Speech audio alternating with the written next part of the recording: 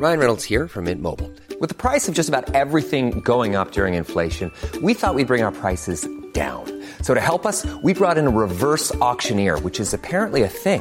Mint Mobile Unlimited Premium Wireless. How to get 30, 30, how to get 30, how to get 20, 20, 20, how to get 20, 20, how to get 15, 15, 15, 15, just $15 a month? Sold! Give it a try at mintmobile.com/switch. $45 up front for 3 months plus taxes and fees. Promo rate for new customers for limited time. Unlimited more than 40 gigabytes per month. Slows full terms at mintmobile.com.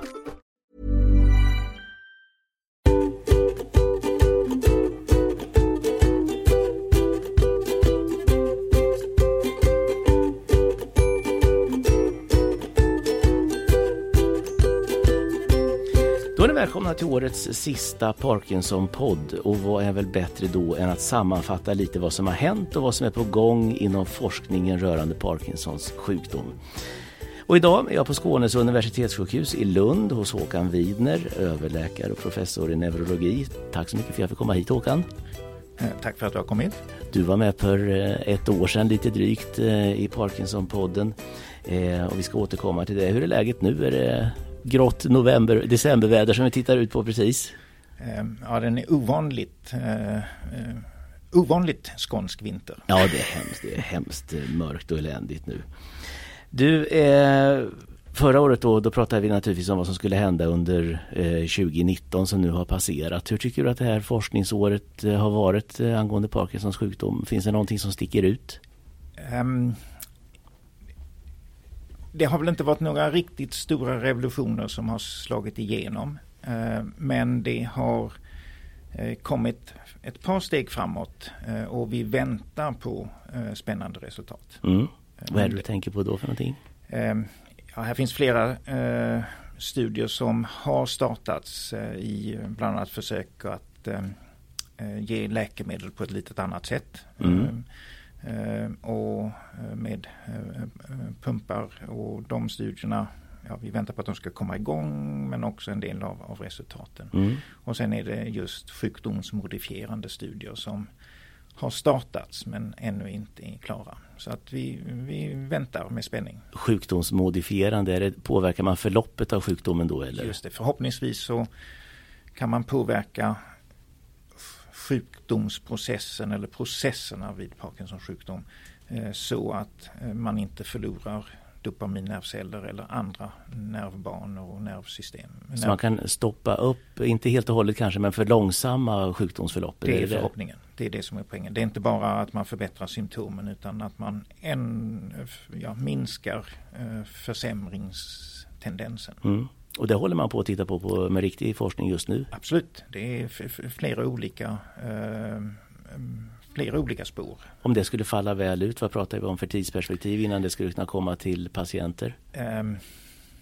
Ja, det där är alltid svårt. Det är alltid svårt. Handlar det om 5-10? Men det finns en del av de här studierna görs på redan registrerade läkemedel. Ja, okay.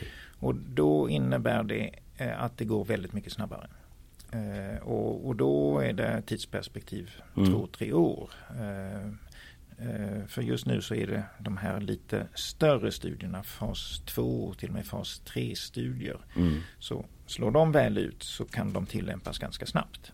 Men det är ju förhållandevis snabbt, 2-3 år i alla fall, måste man säga. De helt så att säga, nya principerna, där tar det betydligt längre tid för att då ska de liksom verkligen verifieras innan de blir registrerade och allmänt tillgängliga. Det är väl annars rätt skönt att det är riktigt genomtestat innan det kommer ut. Ja, alltså det är ju det här som är moderna medel är potenta.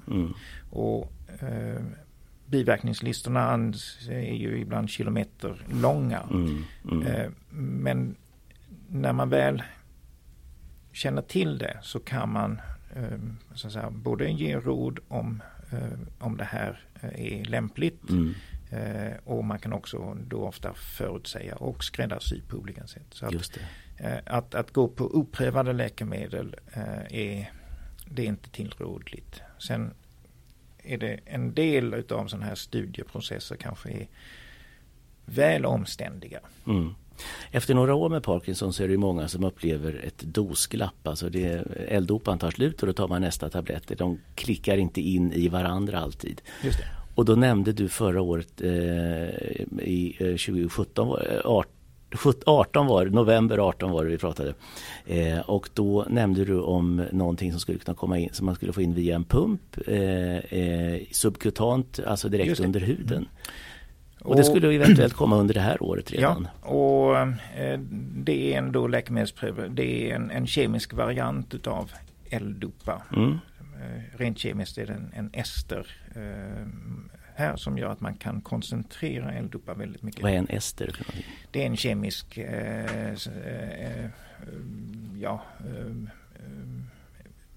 substans eller?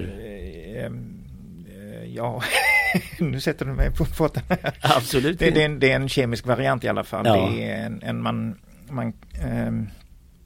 kopplar till så en molekyl, en del av en molekyl rättare sagt, till L-dopa som gör att den har andra egenskaper. Okay. Så att man kan öka upp koncentrationen av L-dopa väldigt, väldigt mycket. Man höjer effekten på L-dopat med den där molekylen. Och då kan man ge en koncentrerad form. Okay. Och då är den lämplig att ge under huden. Så man får om man tar L-dopa just nu, det är en väldigt effektiv molekyl. En liten aminosyra som tas upp i kroppen och når hjärnan. Men när man ska lösa den så är det 4 gram per liter tror jag det är. Okay. Vilket är väldigt lite. Man kunde få in den här i en gel och då kunde man få upp koncentrationen till ungefär 20 gram per liter. Oj! Och med den här kemiska förändringen med esterform så kan man få upp den storleksordningen 200 gram per liter. Så att väldigt mycket mer koncentrerat. Och då kan man ge en liten dos. Den är fortfarande vattenlöslig och så. Och når då hjärnan via huden och man går förbi mag-tarmkanalen och allting sånt här. Så det innebär att då har man en jämn nivå och mår bra hela tiden? Hyfsat bra, så bra man kan. Man får i alla fall en jämn koncentration. Om det innebär att man mår bra, men det är en annan sak. Men man undviker i alla fall mycket utav de här fluktuationerna. Ja, precis. Och problemet med L-dopa är att den bryts ner väldigt snabbt. Och här kan man då hålla en jämn koncentration. Var ligger det i pipeline nu det här? Det ska in i en prövning. Och prövningen har blivit försenad. Okay. Men det är mer administration kring det där. Så att vi hoppas endera dagen att kunna starta den här svenska delen utav studien. Och nu kommer den där frågan igen. Kommer ut på marknaden tror du under 20 nu kanske? I bästa fall om allt går bra. Ja, just marknadssteget här. Men man kan säga så, det här är ett känt ämne så att det ska behöva gå igenom en sån här extremt omfattande läkemedelsprövning. Det är inte självklart i alla fall. Andra så att säga, preparationer eller beredningar utav L-dopa har inte behövt gå igenom väldigt långa prövningar. Nej. Men det är inte uteslutet under 20 i alla fall. I alla fall så att det kan testas i lite större skala. För det är en tidig fas ännu så länge. Jättespännande. Det här är ju 17:e Parkinson-podden vi gör just nu. Och i somras träffade jag Jeanette Johansson som genomgått en stamcellstransplantation. Det vill säga hon har fått stamceller opererade i sin hjärna. Så kallade embryonala celler som då kom från aborterade foster. Just det. Och som då tanken är att de ska då ta över platsen där dopaminproducerande celler tidigare satt och börja producera dopamin. Ja. Det var rätt uppfattat. Ja, fast de är rent tekniskt sett inte stamceller. Men de är utmognade dopaminceller som utmognas vidare. Just det. Men de är donerade omogna dopaminceller. Stamceller produceras. Hur har det utfallit där tycker du bland de som är med i det här? Det var väl 3 svenskar som var med? Det är 3 svenskar och där är ytterligare 7 engelska patienter. Sen har vi en ytterligare som har fått ett halvt transplantat så att säga. Vi följer de här fortfarande. Och det är 3 år efter sista som har transplanterats. Fram till dess så är vi inga resultat är sammanställda. Så att, senare under året. Kan man se någon förändring överhuvudtaget eller? Ja, men det är väldigt svårt att uttala sig för att det är beroende på mediciner och mängder och så. Men målet är att man ska kunna minska medicinerna i bästa fall, eller? Det är ett mått, ett möjligt mått. Och vi har justerat ner doser. Och sen är det också att man ska inte utveckla för mycket ofrivilliga rörelser. Det är också, gör man det, då tyder det på att man har börjat bilda mer dopamin, och då måste vi sänka medicinen. Okej. Men sen är det också att vi mäter upp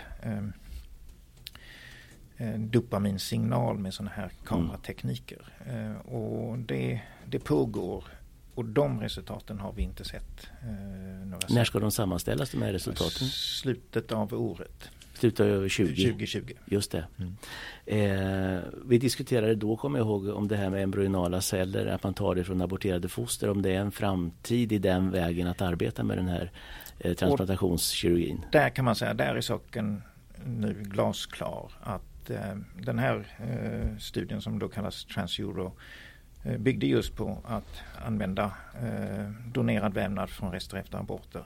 Det är inte en framkomlig väg. Nej.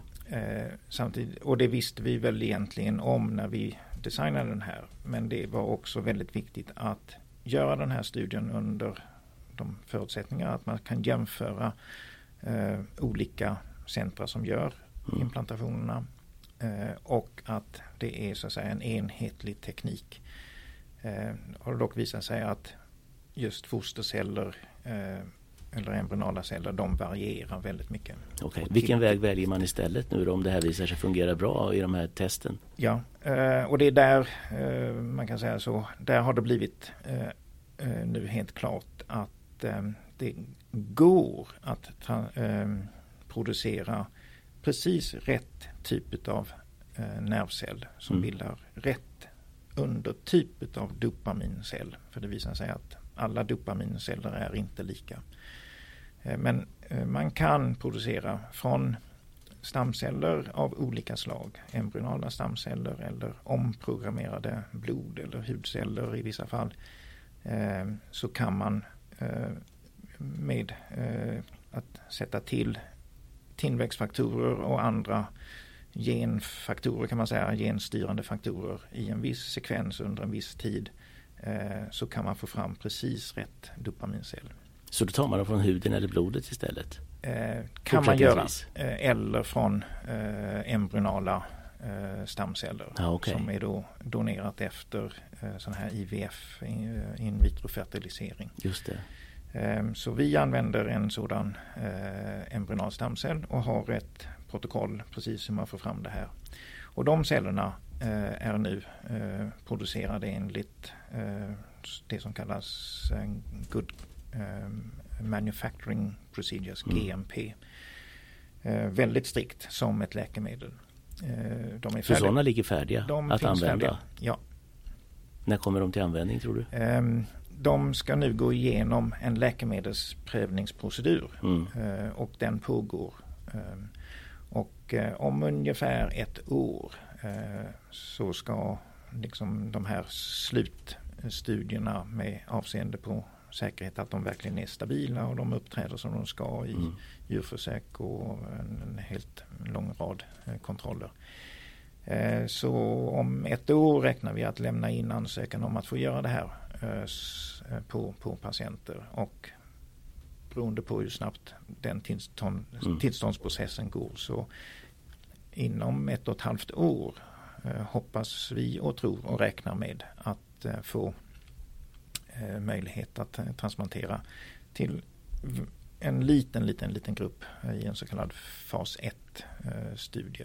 Vilken patient är det som passar för just de här transplantationerna? Vi ska jämföra med de som har fått fetal vävnad. Och där finns en grupp med patienter som har följts under ganska lång tid inom ramen för den här TransEuro-studien. Så i princip så är man redan i programmet här som vi räknar med. Och den här görs då med samarbete med England, Cambridge i första hand. Så att vi har en del patienter i sikte. Är det yngre patienter eller är det äldre åldersgruppen eller var tittar man? Det är egentligen hur länge man haft sjukdomen. Och sen är det också att man ska inte ha ofrivilliga rörelser. Just det. Det är en av de problemen som har ansetts kunna komma fram av nervcellstransplantation. Okay. Nu är det en balans mellan mediciner och det här. Så att, men i princip så är patienterna redan utvalda, har inte fluktuationer, förhållandevis tidig debut och förhållandevis tidigt i sjukdomsprocessen. Jag skulle säga det innan vi lämnar det här. Jeanette Johansson var med i Parkinson-podden i somras och hon finns där poddar finns, så att säga, där Parkinson-podden finns och även på parkinsonförbundet.se. I somras träffade jag Björn Hellqvist också, hockeytränare i Modo. Lite drygt 40 år om jag minns rätt, och han fick sin sjukdom väldigt tidigt och var riktigt risig och illa däran. Och sen fick han en DBS-operation, Deep Brain Stimulation, där man stoppar in elektroder i de basala ganglierna i hjärnan, och han kom gående där i Övik vid hockeyhallen och som vem som helst. Det syntes ingenting och det var svårt att tro att han hade varit så fruktansvärt risig. Han sa att han var som en 80-åring. Ja, det är ju naturligtvis subjektivt att säga sådana saker, men i alla fall. Det var så han beskrev det. Mådde både fysiskt och mentalt fruktansvärt dåligt. Och när en hockeytränare åker skridskor. Alltså, hur kan man åka skridskor efter att... jag tror det är många med Parkinson som tänker, hur kan man åka skridskor överhuvudtaget när man har den sjukdomen? Ja, har man en så att säga, bra behandlingseffekt så ska det inte synas att man har Parkinson. Och några restriktioner med vad man kan och ska göra ska egentligen inte finnas. Nej. Det är ju sen om och när en sjukdomen fortskrider och man får komplikationer på ett annat sätt så kan det behövas, men allmänt sett restriktioner när man har Parkinson, det har jag faktiskt ganska svårt att se. Man ska inte vara dumdristig, men i hans fall så att han inte skulle, om vi skulle ge ett förbud för att åka skridskor, då hade han gjort förfärligt dåligt. Ja, det är klart. Framförallt som man är hockeytränare. Det hade inte varit så lyckat. Men alltså, finns det, om du tittar på DBS-operationen då stoppar man in de här elektroderna gärna på exakta ställen som är... Ja, och stoppa in, det är en kontrollerad kirurgisk process. Ja, såklart. Ja. Med en oerhörd precision. Ja, det är en halv millimeters precision som man ska till. Går det att förfina det där ytterligare framöver, tror du, eller vad händer där? Det pågår en hel del. Man kan säga så, vad som har hänt de senaste åren är att dels har det kommit 2 tillverkare till utav utrustningar. Och man kan säga så att konkurrens är i de flesta fall hälsosamt. Och det har inneburit en produktutveckling. Så det som finns nu tillgängligt är ju att de här elektroderna kan man styra de elektriska fälten åt lite olika riktningar. Och då kan man ofta få mindre biverkningar av själva strömmen. Och man kan optimera det område som påverkas av strömmen, så att man blockerar ju vanligtvis vissa nervbanor. Man neutraliserar vissa delar alltså eller blockerar, som du säger. Man kan säga så, dopaminbrist vid Parkinsons sjukdom leder till ett elektriskt kedjefel, kan man säga, i en kedja av upp till 10 nervceller. Och på grund av hur de här nervcellerna är ihopkopplade så kan man få en låsning i då till exempel ett område som heter subthalamus. Och sätter man en elektrod med en blockerande ström så tar man bort den låsningen och nervimpulserna snurrar igenom. Och då får man en betydligt bättre rörelseförmåga. Man bildar inte mer dopamin. Det är många som tror att man stimulerar att bilda mer dopamin. Men det här har ingenting med dopamin. Det här är det elektriska systemet i hjärnan? Det elektriska systemet som man påverkar. Medicinen är det kemiska? Ja. Så hjärnan fungerar ju så, och den är i grunden elektrisk, skickar myriader av elektriska impulser, och i nervändan så frisätts ett kemiskt signalämne, till exempel dopamin. Och har man för lite dopamin, då kan man få symptom som orsakar Parkinson. Långsamhet, stelhet, skakningar i vissa fall. Och ersätter man dopamin så kan man korrigera det där mycket. Men en konsekvens av dopaminbristen är att i vissa nervknutor eller kärnor så blir det en elektrisk låsning. Och sätter man då en elektrod i närheten av det här området så kan man så att säga låsa upp eller förhindra den låsningen, och då går nervimpulserna genom systemet. Och då får man en symptomförbättring. Då har vi tagit bort ett rykte i alla fall, att DBS skulle ge mer dopaminceller. Ja, det har man aldrig visat att det har. Nej. Vem är lämpad för en DBS-operation?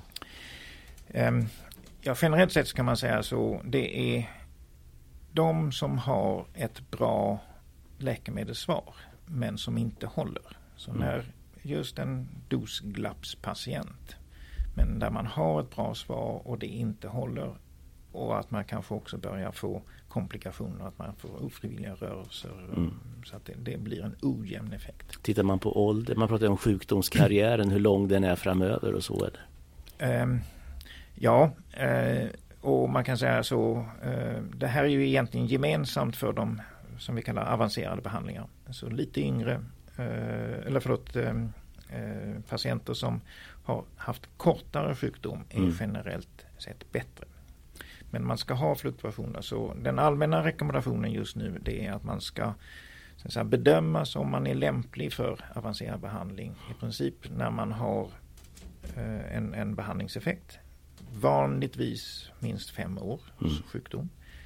Vanligtvis 5 doser på ett annat sätt av Parkinsonmedel, och ändå inte får en jämn effekt. Okay. Och tumregeln är att man inte har bra effekt under 2 timmar och kanske överrörlighet under 1 timme.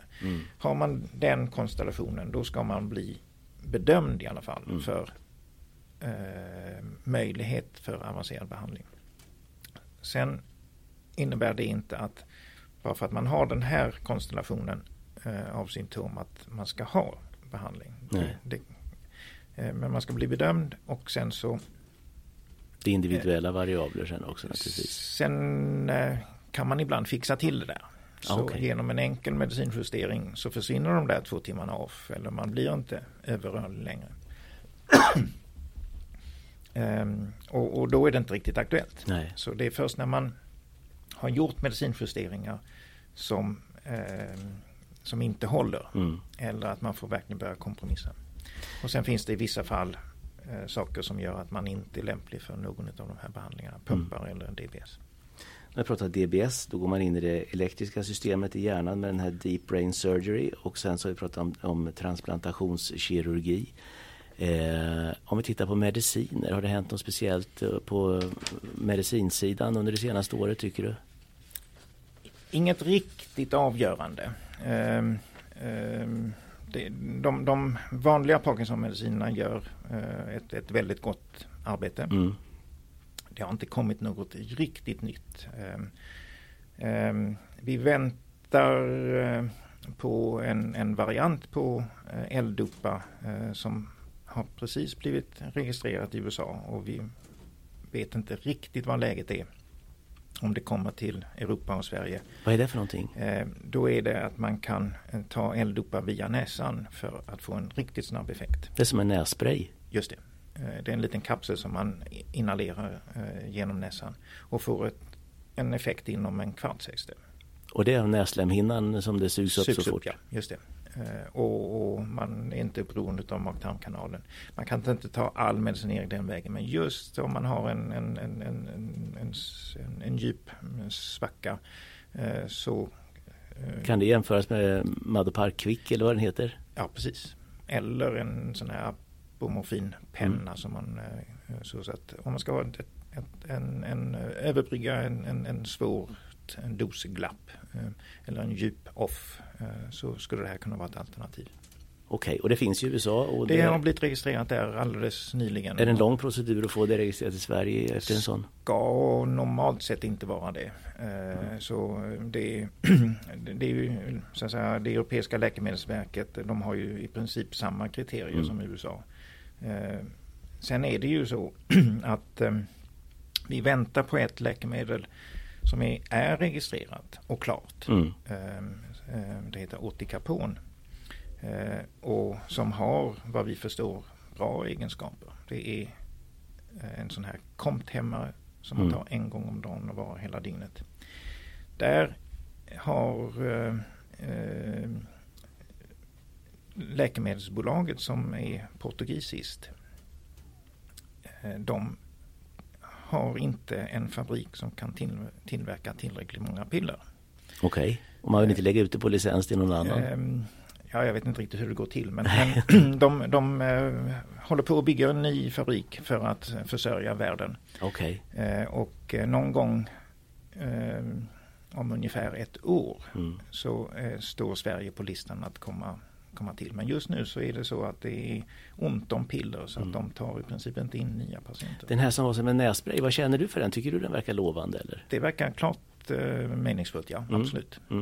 Sen kan man säga så, det är en nödfallsmedicin, och om man har väldigt mycket dosglapp och måste ta många sådana här, då är det något fel på grundmedicinen. Så det ska vara enstaka doser. Man behöver en extra kick för någonting. Ja, just det. Och då kan det vara väldigt bra. Och till exempel inför, om man ska göra något speciellt, ett gympapass eller vad det nu kan vara för någonting. Du, det är många människor som hör av sig till Parkinson-podden och vad ska jag göra med min svärfar, vad ska jag göra med min farfar eller min mormor, de är så dåliga och vi får ingen hjälp. Var ska vi vända oss? Och det får vi härifrån också. Alla kliniker får det på olika sätt. Kontakter från både när och fjärran. Vad ska man ge för råd? Ja, bästa sättet är, om man har Parkinsons sjukdom och inte har kontakt med en neurolog, så ska man försöka verkligen komma till en neurolog som har erfarenhet. Via sin vårdcentral med en remiss? Precis. Och det kan också finnas geriatriker eller i vissa fall rehabiliteringsläkare som har så att säga erfarenhet. Det är ju så i Sverige tyvärr att neurologer finns det en relativ brist på. I södra delarna av Sverige så är det så att säga europeisk täthet på neurologer, men i stora delar av Sverige så är det en brist. Vad skulle du säga att den bristen beror på? Är inte läkarstudenter intresserade av att bli neurologer? Jo, det tror jag faktiskt. Vi brukar få en väldigt gott så att säga, betyg från studenterna, och när man har gått igenom den kliniska neurologikursen så det händer emellanåt att de säger att det här trodde jag inte var neurologi, för det här är ju både roligt och spännande och utmanande. Och det är en skev bild av det. Ja, och jag kan säga, nu är det länge sedan, men neurologi stod inte högt på min lista när jag skulle så att säga välja specialitet. Nu är du professor. Väldigt mycket slump. Ja. Då var det lite raljant, men det fanns ett korn av sanning i att man satte en väldigt lång och komplicerad diagnos och sen satte man patienten på hyllan. Okej. För man kunde inte göra mycket. Det var inte alldeles med sanningen överstämmande. Det fanns väldigt mycket både bra mediciner och Parkinson och epilepsi och allting sådant som är väldigt stor del, och migrän och allting sådant. Nu kan vi göra oerhört mycket, och det som händer i så att säga forskningsvärlden, laboratorier och på olika sätt, om bara en fraktion av det kommer in i kliniken så kan man göra oerhört mycket. Och neurologi, om jag får göra lite reklam, är den sista medicinska stora revolutionen. Det har hänt en hel del, men det är där det kommer ske riktigt stora saker framöver. Onkologi till viss del, det har redan hänt de stora revolutionerna ska jag säga, men inom neurologin... Det finns mycket bakom kröken så att säga. Det finns mycket spännande saker. Ja, jättespännande. Vi måste bara avsluta det här med vad man ska göra i det här läget. Ja. Man kontaktar en neurolog. Om man inte har någon så ska man komma till en neurolog. Om man har kontakt med en neurolog och av någon anledning det inte fungerar, det kan vara personkemin, det kan vara vad det nu kan vara för någonting. Då är den bästa gången det att man ändå tar kontakt med kliniken och antingen begär att få bedömd inom kliniken utav en annan doktor, en annan läkare. Vi brukar göra så medvetet att vi har lite olika läkare som kommer in därför man tittar med färska ögon och får en lite annan bild och sen så kan man ofta komma vidare. Sen har man rätt att begära en second opinion. Det finns begränsningar för det där, men man har också rätt att begära en egen vård. Och har man en neurologisk sjukdom och så kan man skriva motsvarande en egen remiss. Bäst är om det sker i så att säga, samråd med sin behandlande läkare.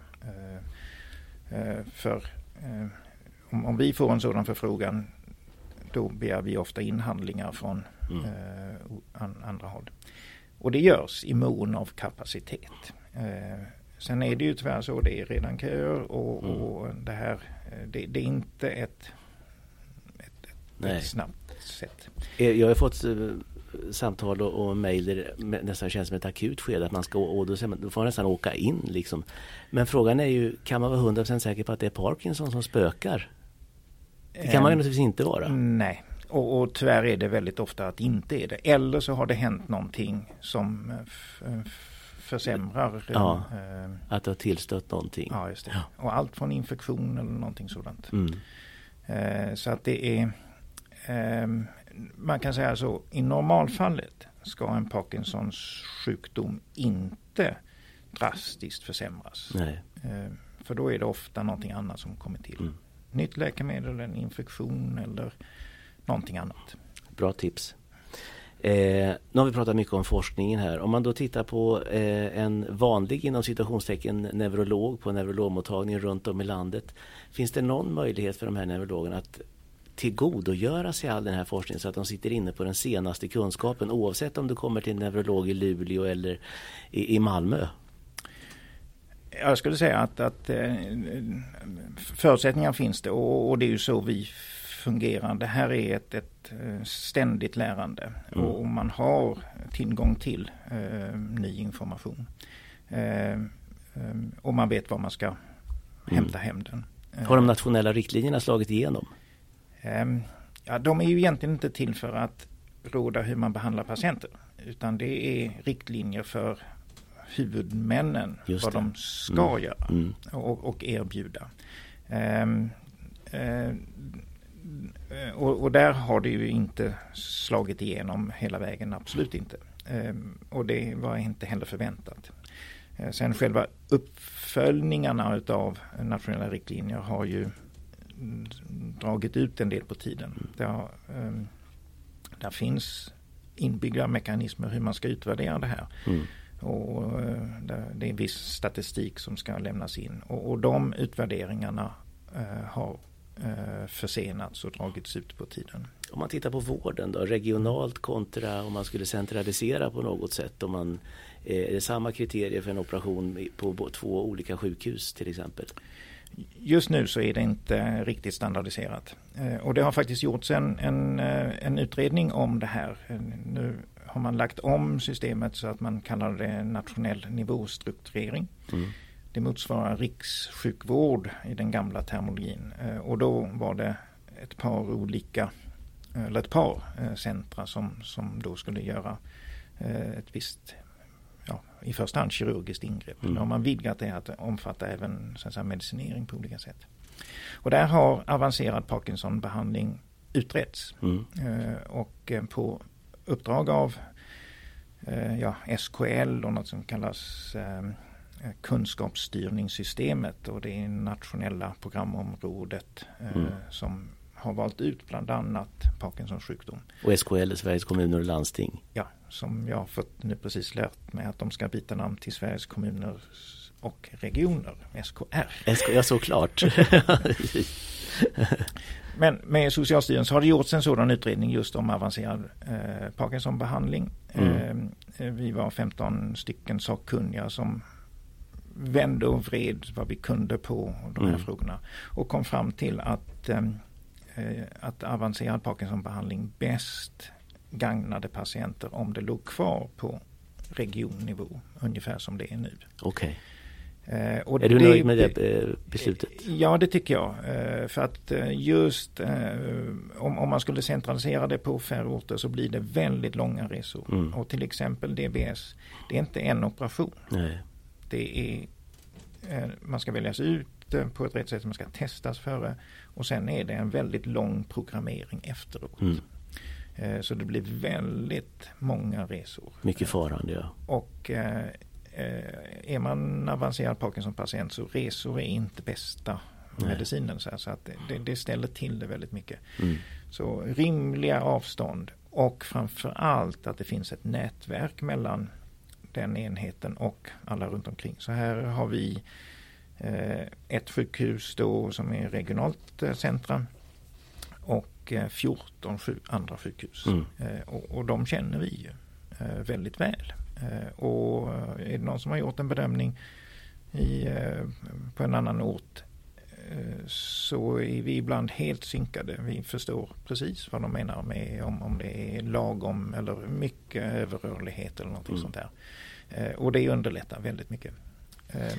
Och det beslutet har tagits nu att det ska ligga kvar på regional nivå. Sen är det väldigt mycket att önska i att de här nätverken fungerar. Samarbeta på ett smart sätt. Att de täcker också hela landet, vilket det inte gör. Nej. Och man ska ha någon form av enhetlighet. Och där väntar vi på ett tilläggsuppdrag att försöka liksom harmonisera och få lite bättre snurr på hela den här verksamheten. För krafsar man på ytan här så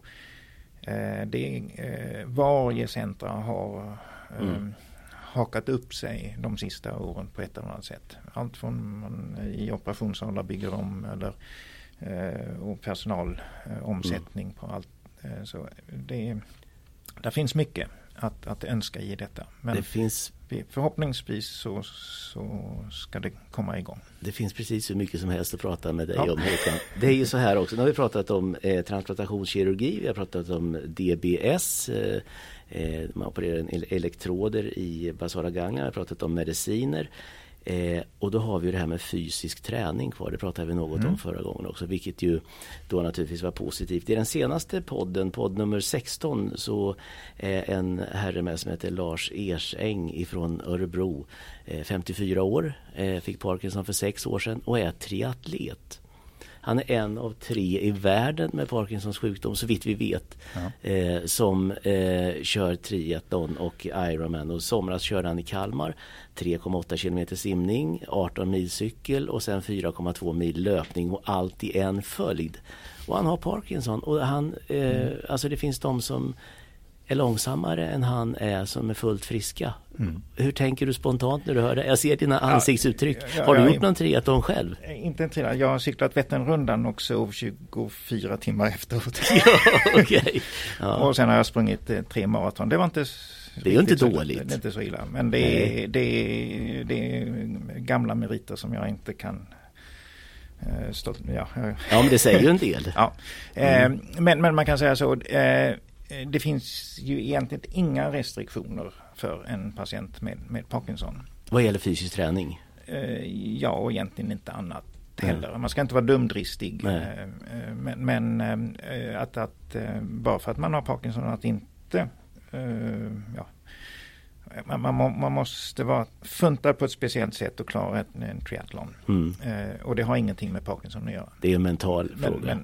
Precis. Men det finns inget hinder. Sen behöver man nog medicinera för att man förbrukar dopamin under tiden och man måste fylla på. Och en extrem träning förbrukar rätt mycket. Det är inte skadligt, men han behöver fylla på.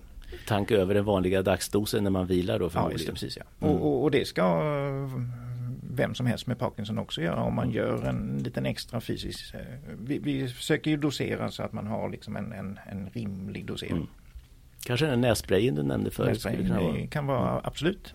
Så inför ett gympapass så kan det... På rak arm vet jag faktiskt inte om Parkinson-medicinen räknas som dopingmedel. För att jag tror inte att om det här skulle bli låt oss säga en olympiad eller en gren inom olympiska spelen. Då blir det knepigt. Det lämnar vi till en annan gång. Det tar vi nästa år. Jag hade med Erika Franzén också i Parkinson-podden i våras som är fysioterapeut på KI, och hon pratade om en undersökning som nu då vetenskapligt bevisar att fysisk träning skjuter fram sjukdomsförloppet. Och när man blir sämre sen så har man lättare att hantera det eftersom man är vid bättre kondition då. Det är ingenting du säger emot? Nej, det finns bara fördelar. Man ökar ledrörligheten, man har bättre hållning, man har bättre eller mindre risk att falla, och faller man så har man större förutsättningar att inte skada sig och så att inga restriktioner. Avslutningsvis, vad tänker du inför nästa år? Vad hoppas du av nästa år? Ja, vi väntar på resultat. Dels en del från oss själva här, men också från just studier som har med försök att bromsa sjukdomen. Det har getts, man kan ge antikroppar som binder upp ett ämne, alfa-synuklin, som på ett annat sätt anses ha med sjukdomsprocessen att göra. Där kommer de första resultaten under året. Det kommer komma igång andra studier med just syfte att försöka modifiera sjukdomen. Exenatid som kom för något år sedan, den första studien. Det kommer igång uppföljningsstudier i England och som startar i Stockholmstrakten och kanske på andra orter också. Och vi hoppas här i Lund också, eventuellt med andra, att komma igång med en studie som har pratats om i flera år, men nu har vi fått stöd och medel för att kunna göra detta med fevarin som skulle möjligtvis kunna bromsa sjukdomsprocessen. Så vi hoppas kunna starta den studien. Jättespännande. Det är mycket i pipelinen som man säger. Ja, det har varit det går lite så här, men 2020-2021 blir, tycker jag, mycket spännande år för Parkinson. Tack så mycket Håkan Widner, professor och överläkare i neurologi på Skånes universitetssjukhus. Vi kommer säkert höras om ett år igen, så får vi se vad som har hänt, så gör vi går tillbaka och tittar. Ja, det får bli en tradition där. Och jag passar på att tacka för den här säsongen också, för alla. Ni kan lyssna på alla Parkinson-poddar om ni vill. De finns på Spotify, iTunes och Acast och överallt där det nu finns poddar. Ni kan också gå in på parkinsonförbundet.se och lyssna, och där finns alla 17 Parkinson-poddar med olika gäster. Tack så mycket för den här säsongen, och vi hörs igen direkt efter jul- och nyårshelgerna. Ha en god jul och ett gott nytt år.